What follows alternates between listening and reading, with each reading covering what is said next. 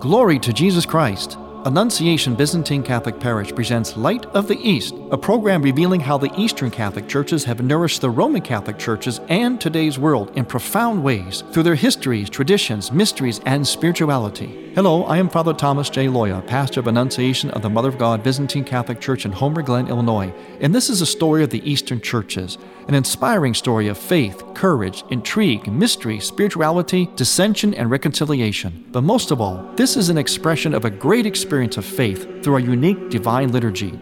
Join with me now as we look toward the Light of the East. Light of the East is also supported by Eastern Christian Publications, where you can find the prayers of the Catholic Byzantine Daily Office at ecpubs.com and easternchristianmedia.com, a broadband network for you to learn more about the Eastern Catholic Churches. That's easternchristianpublications.com. Light of the East is also funded by a grant from the Koch Foundation. Glory to Jesus Christ. Welcome to Light of the East. I'm Father Thomas Loya, your host. Here we are, certainly in the Midwest, and also in the western part of the United States, in the dog days of summer. Lots of heat, and for us, lots of humidity as well. Sometimes an occasional storm, sometimes a tornado, but right in the middle of it. And as we kind of endure some of the extreme heat, I often remind myself of the approaching winter, which will be here before you know it.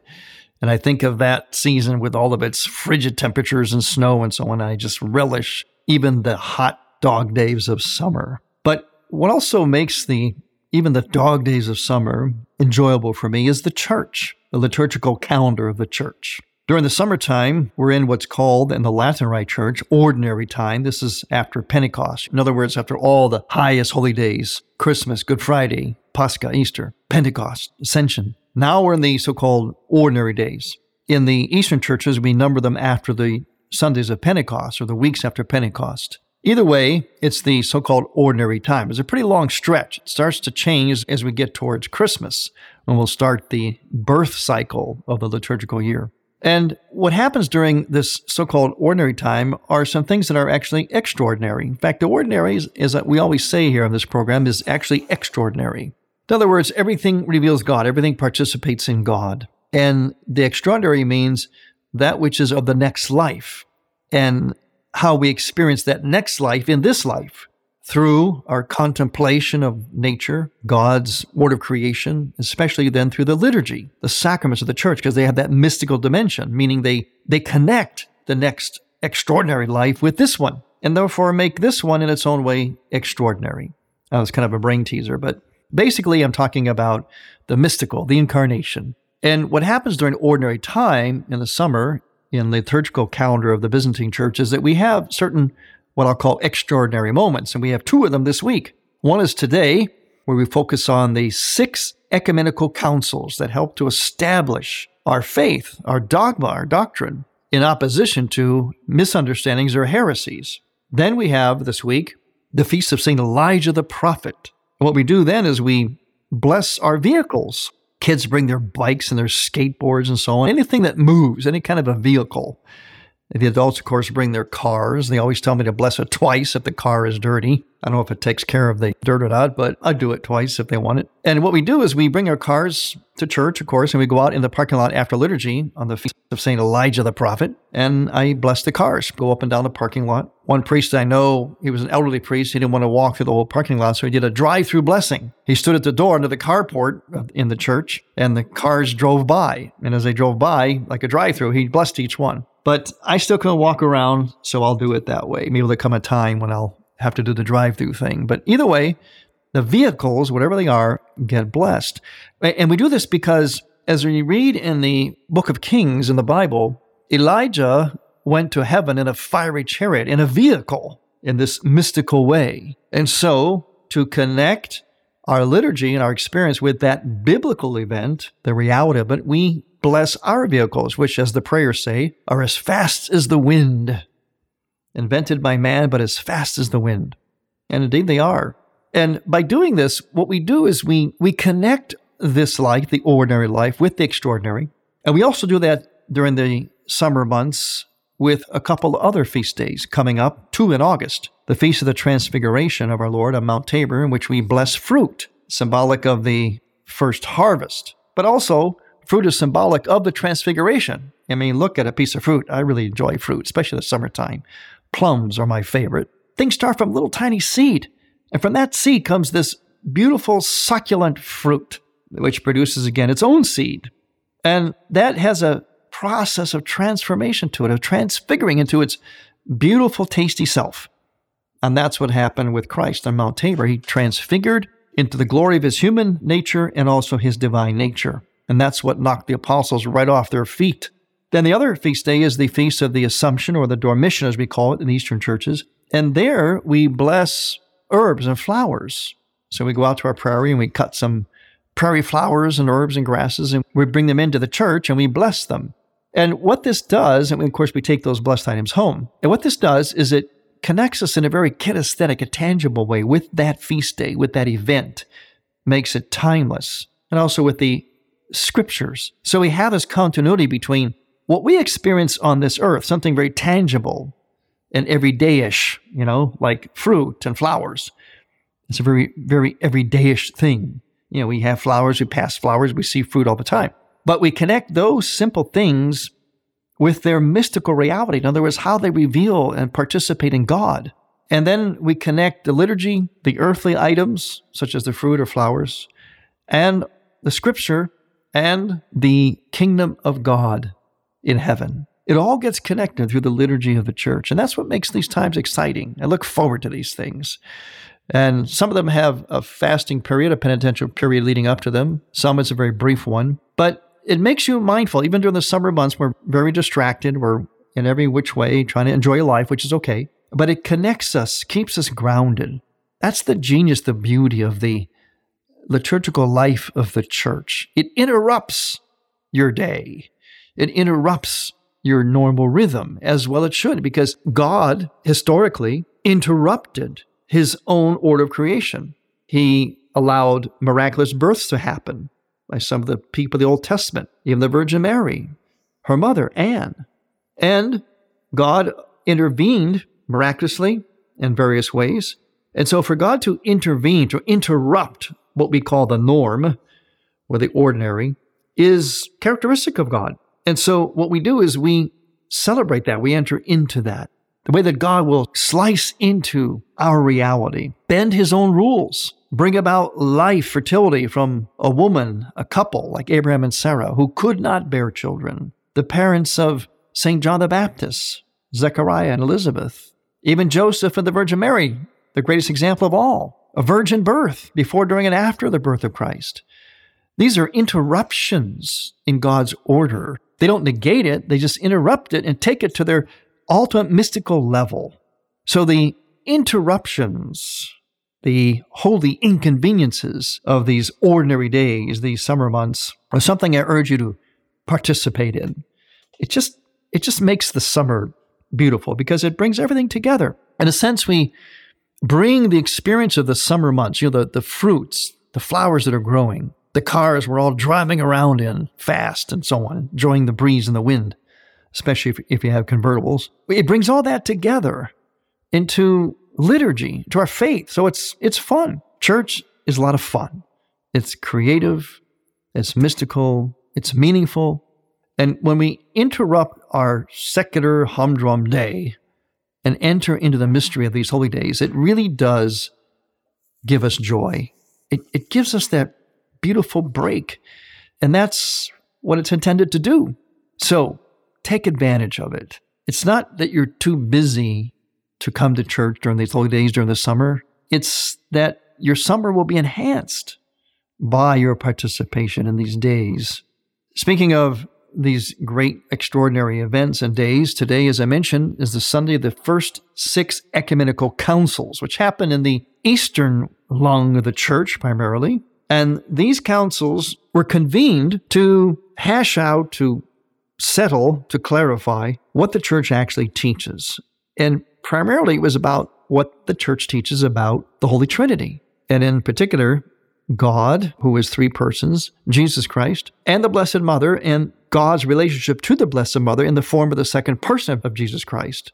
In other words, how is it that an infinite, pure spirit, incomprehensible, uncontainable God becomes containable, enfleshed? How can he be both at the same time? Wouldn't one kind of subsume the other? Or would one be more real, the other one was just symbolic or kind of fake? These are some of the heresies that circulated in the first several centuries of the church. And so the fathers of the church, getting very concerned about people having the wrong idea, just as our fathers of the church are today, bishops, the Pope and so on, priests. I know I am as a pastor, very concerned about people having the wrong idea about the faith. Will clarify it in various ways. And one of those ways throughout history were the ecumenical councils. And when we get back, we're going to talk more about these ecumenical councils, why there is 7 of them, but we only celebrate 6 on this Sunday, and what happened to the 7th and why. So stay with us here on these extraordinary, ordinary days of the dog days of summer. I'm Father Thomas Loya on Light of the East. Light of the East mission is Christianity's reunion, and to tell the story of the Eastern lung of the Catholic Church, we need your support. In order to keep Light of the East on the air, you can make a donation now by going to ByzantineCatholic.com. That's ByzantineCatholic.com. And then donate securely using any major credit card. With your help, we can keep Light of the East's illumination bright.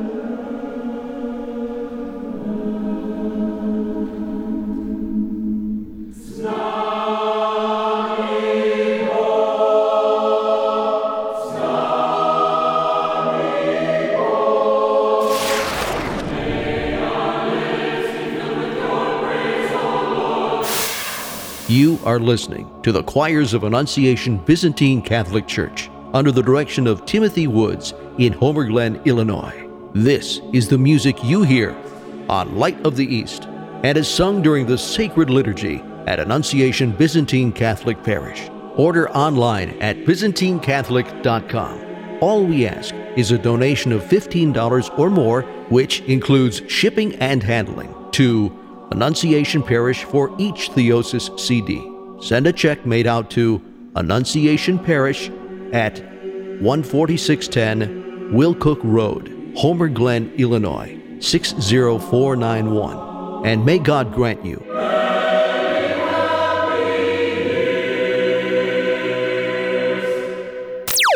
This is Archbishop Salvatore Cordileone of the Archdiocese of San Francisco, and you are listening to Light of the East. It's no secret that Father Loya and other speakers from the Tabor Life Institute are available to speak at your parish or group on marriage and family topics, seen through the lens of St. John Paul II's Theology of the Body. Other topics include Eastern Christian spirituality and the significance of art in the church. The Tabor Life Institute can arrange for marriage encounters, parish missions, and can help your parish facilitate teen faith formation in either English or Spanish. For Father Loya and other speakers, contact the Tabor Life Institute by writing to taborlife@earthlink.net. That's Tabor spelled T-A-B-O-R, life, at earthlink.net.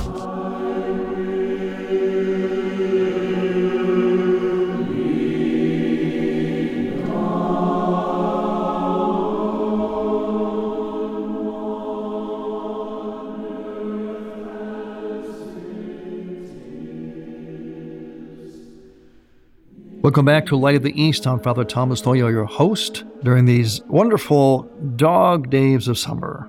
These ordinary days in the church, days after Pentecost, punctuated with extraordinary moments, talking about the beautiful feast days of summer. They all have something tangible with them, flowers and fruit and so on. Oil, of course, the Eucharist, blessing of cars, It's lots of fun. And it really engages the children too. It really does, because they bring the little skateboards, as I mentioned, and their scooters and so on, their bikes. But also it engages them because children are very kinesthetic. They're very tactile. They love to touch things, kiss icons, light candles, hold things, bring something at church, have it blessed, take it home. That's why the liturgy is what it is. With all of the icons or statues in the West, the candles, the lights, the music, it takes everything. Lights, camera, action. Sort of like opera. You got to have everything. The highest form of music, high literature, high drama, magnificent costumes, ritual, sometimes even dance, kind of a ritual. And also the singing, of course. The meaning of it all is very much like opera. It sort of maybe debases liturgy a little bit, but I'm trying to make an analogy. The point being that in liturgy in the church, we use everything because we try to engage our entire being.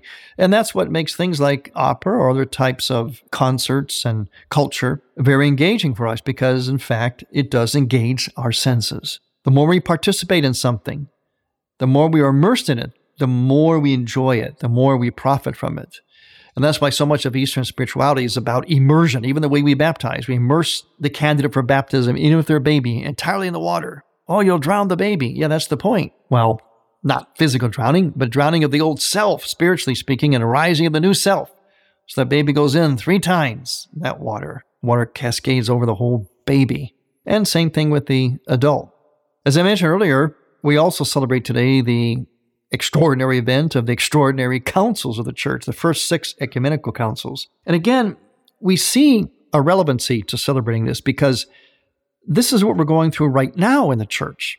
The bishops have been busy trying to draft a letter, a statement, a guide, a catechesis, whatever you want to call it, for Eucharist, and when we should approach it, when we should not, and how to be consistent with what the Eucharist is, how to be consistent in our behavior and our philosophies, our attitudes, especially if they are public. And that, of course, was triggered or inspired in part, not all the way, but in part, by President Biden and also people like Nancy Pelosi. In other words, high government officials who claim to be Catholic but hold political beliefs that go against the Catholic faith, yet insist on still receiving communion and feel justified in that. Now, we're not judging them personally. We're simply saying that there's a disconnect here, and the bishops know that. So they're trying to get together a guide, something that would help the Catholic politicians, not only them, but anybody, but in particular them, help them to discern in the right way. So we have fathers of the church today. We have this coming together and clarifying things whenever something seems to be confused. Well, that's what happened in the early centuries of the church. Well, that clarification was pretty serious. Probably because it was the first centuries of the church and they were still getting it all together, understanding this Christian faith, especially this God who was Trinity. So you didn't have that strong sense of a Trinitarian God until Christ, and Christ sends the Holy Spirit. So it was a new understanding of God. How can God be 3 persons, yet one God? How can one of those persons have 2 natures? How can they have 2 natures? Are they both together, both and, or are they either or? And it's easy to not understand, therefore to spin an understanding that is not quite accurate. And this is what would happen with people that we now call heretics. And they were never a layperson. They're always a monk or a deacon or a priest or a bishop. That's right. Isn't it amazing? Laity never started heresies in the church. Remember Bishop Fulton J. Sheen, who's up for canonization? It is why he used to say that it is the laity that will save the church whenever it goes awry, it goes off, as it is in many ways today. That's no secret. The laity never perpetuated, never originated a heresy. They can get caught up in it, as many do today, but they never originated one. It was always by people religious life. The 6 ecumenical councils were these, and they were great battles between the true faith and the heretics. The first one, the most famous one perhaps, is the Council of Nicaea. Now you probably recognize that. The Council of Nicaea, the Nicene Constantinopolitan Creed, kind of a tongue twister. It's 2 names. two great cities in the Eastern churches, the two creeds came together into the creed that we know in the Mass. There's also the Apostles' Creed, but then there's the creed that got developed a little bit more because of the later councils. So the first ecumenical council in Nicaea was in 325, in which 318 fathers were present. And it's commemorated on May 29th in the Eastern churches and on the seventh Sunday after Pascha, or Easter. And this council refuted the Arian heresy, which was against God the Son. In other words, it said that the second person of the Trinity that took on flesh could not possibly have been totally God. He was a very, very special person, very special, but not God. Well, this was a heresy. Because if you don't get these things right, you really don't have salvation. When you work it through and understand enough, you really don't have salvation if you get these teachings wrong into heresies. The second council in Constantinople was in 381. It was attended by 150 fathers. It is commemorated on May 22nd. This council refuted the heresy of Macedonius against God, the Holy Spirit. Well, the previous heresy said that the second person of the Trinity, Jesus, was not equal to the Father, was not divine, was not God as well. This one is saying, well, the same thing about the Holy Spirit, the Macedonian heresy. So that had to be corrected because it's three persons and one God. Now, we have a hard time understanding that, but a good analogy comes from something that we say in our prayers about the Trinity. We call the Trinity the God of triple brightness. Triple brightness. One way you can try to describe the Trinity is to take three candles.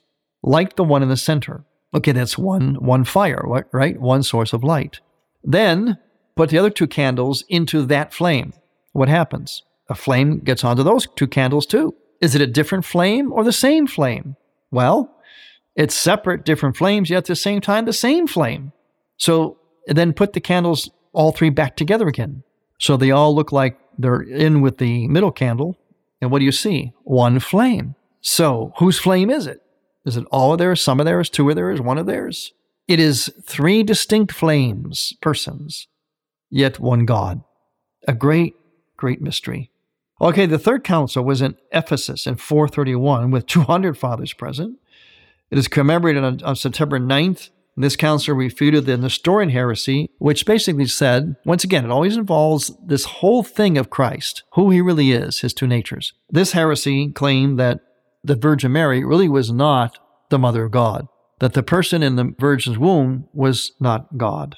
Whereas now the council said, no, the person who was in the womb of the Virgin, who is Jesus Christ, man and God, meaning not that God had a mother as we think of it, but she was a mother in the sense that she carried God in her body. Can you imagine? Because Jesus Christ was man and God. Again, another mystery. We just live it. He was God and man and God. And yet, he was in the womb of a virgin, which makes her more spacious than the heavens. So what you say about Christ, you also say about the Virgin Mary and vice versa. Fifth council was in Constantinople in 553. This council refuted the heresy of Origen. He's the one that basically said that everybody can eventually get to heaven. The sixth council was in Constantinople in 691. They refuted the Monothelite heresy. Now, that's similar to the other heresy, the Monophysite heresy. The Monothelite said that Christ only had one will, the divine will. He couldn't have had two human wills. Now, the Seventh Ecumenical Council stands by itself because it is about icons. You might wonder, well, gee, is that more important than the Trinity? Well, no, but it is pivotal to our belief in the Trinity because the fact that we can make images affirms, ratifies the reality of the incarnation. And that's why that council was set apart from all the rest. Because without that incarnation, nothing else happens. Nothing else is worth anything. I want to thank you for being with me during these dog day, extraordinary days of summer. I'm Father Thomas Loya on Light of the East. To hear Light of the East again, visit ByzantineCatholic.com and click on the Features and Programs tab, and on iTunes. Thank you for listening to Light of the East. We encourage you to tell a friend about Light of the East and to visit ByzantineCatholic.com. Light of the East is produced by ADC Media.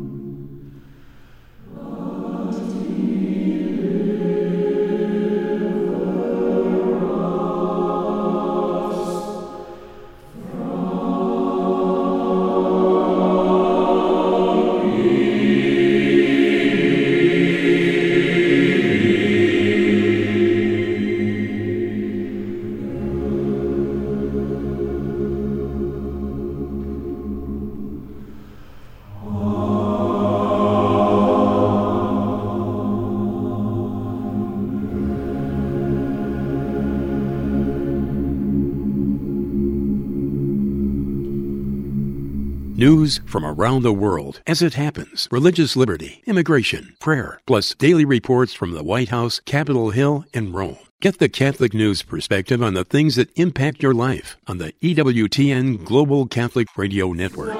Thank you for listening. Next week, we will return to the Light of the East. To learn more about Annunciation Byzantine Catholic Parish, visit our website, ByzantineCatholic.com, where you will also find an archive of all of our programs. In order to continue Light of the East with its mission of Christianity's reunion, we need your support with a donation. Any amount will be a blessing. Please make out a check to Light of the East Radio and send it to Light of the East, 14610 Will Cook Road, Homer Glen, Illinois, 60491. That's Light of the East, 14610 Will Cook Road, spelled WILL-COOK Road, Homer Glen, Illinois. Or donate online on the homepage of ByzantineCatholic.com. From the Light of the East, a new dawn of unity is in sight. God bless you, go with God, and may God grant you many happy years.